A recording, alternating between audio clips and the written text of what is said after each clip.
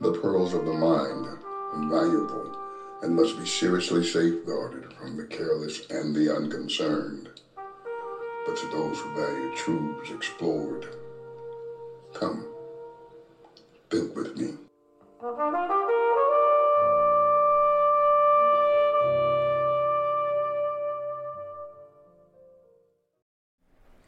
It's an interesting time in which we live. And we've been talking quite a bit throughout this season, in and out of various shows, talking about the issue of the last days, so to speak, looking at Matthew's consciousness about the way we should live in these times. And you recall, it's been clear that we live between the advents, the first coming, and our belief is that he will come again in the day of the Lord, and the period in between his ascension and his return, that delayed period of time, we look at that as a period of birth pains, a period of development, and a period of delay that affords us the opportunity to make ready for his unexpected, expected arrival. That's just where we are at as believers. But from that, I glean this notion that we live between great or massive distress and normal pattern living. We live in the tension with these two. And as the episodes of distress heightened, our push to live in patterns of normalcy are challenged with a great deal of focus. We have to begin to believe and understand and put into place a faith that forms and shapes for us a new normal. Now, you've been hearing that phrase a lot if you watch a lot of news or pay attention to the commentaries of the day. You'll discover that the new normal is a term that's used to basically slide us into a consciousness that removes us from what once was, to determine a new normalcy in what is now being provided, being given to us. Well, my argument is clear on that notion. I believe so clearly, it's so clear in my understanding, and should be played out for you. So maybe you might consider what I'm saying to you, that the refusal to handle the realities of your future, of your present, will make difficult your understanding of the future, and gives you flashbacks of times gone by, and motivate an interest to return to business as usual in a time when there's nothing usual about that old business. We're still living in a time where viral mutations pretty much determine what kind of socialization we can have. And the refusal to wear masks, the refusal to do vaccines, the refusal to honor science, these kinds of pushbacks on the new norm, which is predicated on truths that are tried and tested, and not on conspiracy theories and propositions based on mother wit and what we once knew, and even personal civil rights. Okay?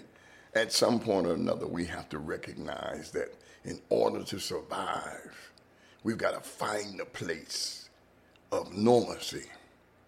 For the believer, without Christ and without Christ consciousness, without a Christocentric understanding of himself and life, there is no survival that's possible in the midst of this terrible time that we're referring to as massive distress. from one mutant form of the virus to the next. Wars and rumors of wars. Come on, somebody. Political unrest to the point where it's almost dangerous to have a contrary political view. Lawlessness like we've never known before. To be sure, when Jesus made that statement, there'll always be talk of wars and rumors of wars among us. The point was clear that in every generation, that is the generation where somebody will make the proverbial statement, we've never known this before. And with the progression of every generation, that statement progresses to new heights. Because as we move through normal living patterns, as we move towards advancement, we also advance the darkness. And with untruths, falsehoods, and deliberate manipulation of people, places, and things for personal success, we feed the night. We feed that darkness so that the level of distress is increased. Oh my goodness. And the threat is even more poignant as we attempt to live normal life patterns. So it gets more and more heightened, and we get deeper and deeper into the only way out of this. The only way out of this is a faith that does a powerful move in our lives. And we got to remember now, this is something that really troubles me when I start talking to folk about faith. Because, we want to go with faith being the substance of things hoped for and the evidence of things not yet seen, when that's the functionality of faith. That's how faith unfolds and operates. But faith in our Christ is moving forward and never moving back. No matter how great or massive the distress may be, we're constantly moving forward and upward towards our God through Jesus Christ, who is our high priest. The Hebrew writer would thank me for that one, okay? But listen to what I'm trying to tell you. That faith that blinds you from the truth is not faith. That moves is faith that distorts, because it's faith in one's own personal view. But faith in the Christ is a faith that leads us to light, but it may not be a comfortable experience.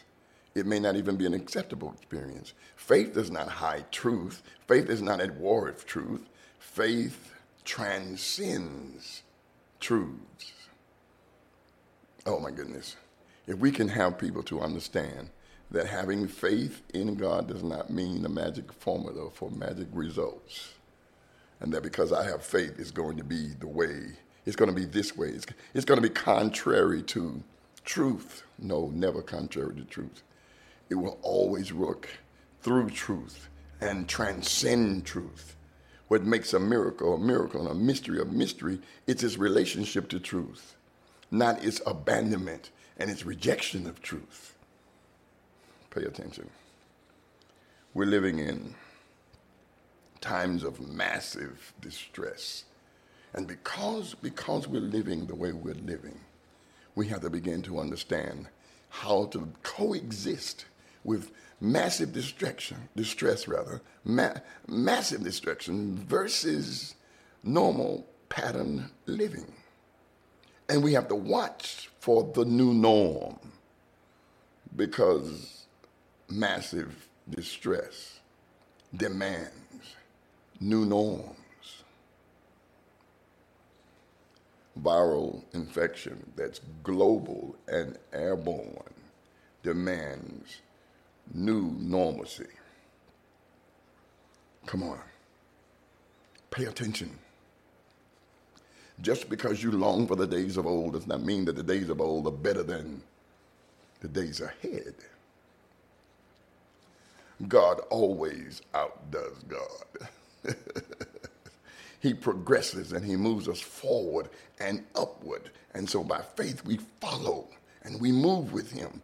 The new norm is not your setting. The new norm is the results of God having set into place a sovereign rule that cannot be awakened to human limitations, but human limitations have to decide to move in the midst of what's sovereign and develop the new norm that embraces the sovereign placement.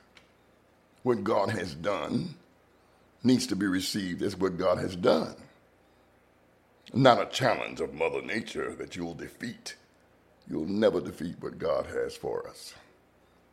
God is sovereign, and he goes beyond who we are. We are made in his image. He's not made in our image.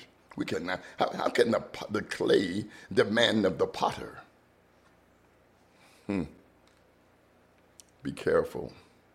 Search for the new norms and embrace them as the result of massive distress, so that living in the normal patterns of life focuses on one thing: making sure you understand that because you know not the day nor the hour, that you're ready for the day and you're ready for the hour. That your ignorance of the day and the hour is not your demise, but it is your platform for strengthening. In this delay, while we wait, consider what I'm saying to you, not as a magic solution to the problems of the day, but consider what I'm suggesting to you as a plausible option for how to live in tension with massive distress and normal pattern lives, looking for the new norm. Think with me. Listen, before I sign off tonight, you can email me at all lowercase letters, thenighttalker@yahoo.com. Or if you like to text or call and leave a message, you can do that at 478-254-9013. Look forward to hearing from you. Our time is past and gone, but the journey moves on forward and upward towards him. Until we meet again, consider the joy of this part of the journey.